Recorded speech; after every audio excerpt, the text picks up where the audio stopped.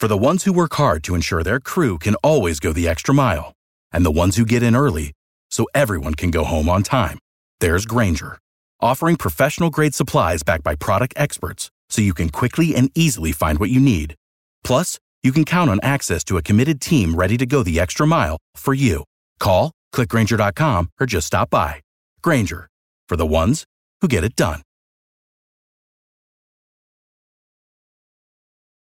And we're updating breaking news coming out of the Long Branch area northeast of downtown where two men were stabbed. One has died. Action News Jax's Jessica Barreto continues our live team coverage. One of the victims, Jessica, actually called police to that neighborhood?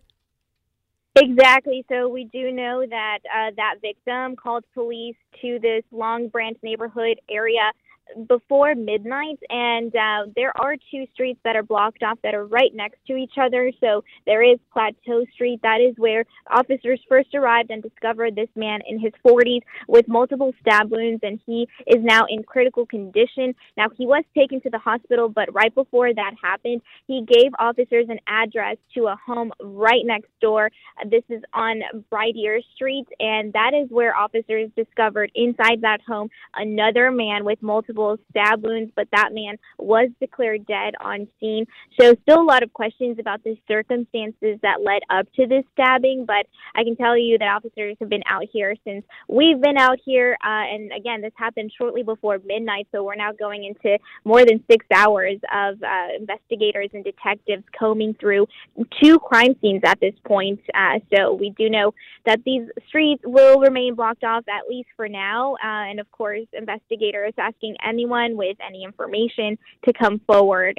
But we do know that, again, one man has died, one man in critical condition. As of 3 this morning, we know he was undergoing surgery, so we have not received any further updates on his condition, but the investigation certainly continues. Hey, Jessica, at this point, do they believe these are the only two people involved, or that there may be other people and that might ultimately be a suspect?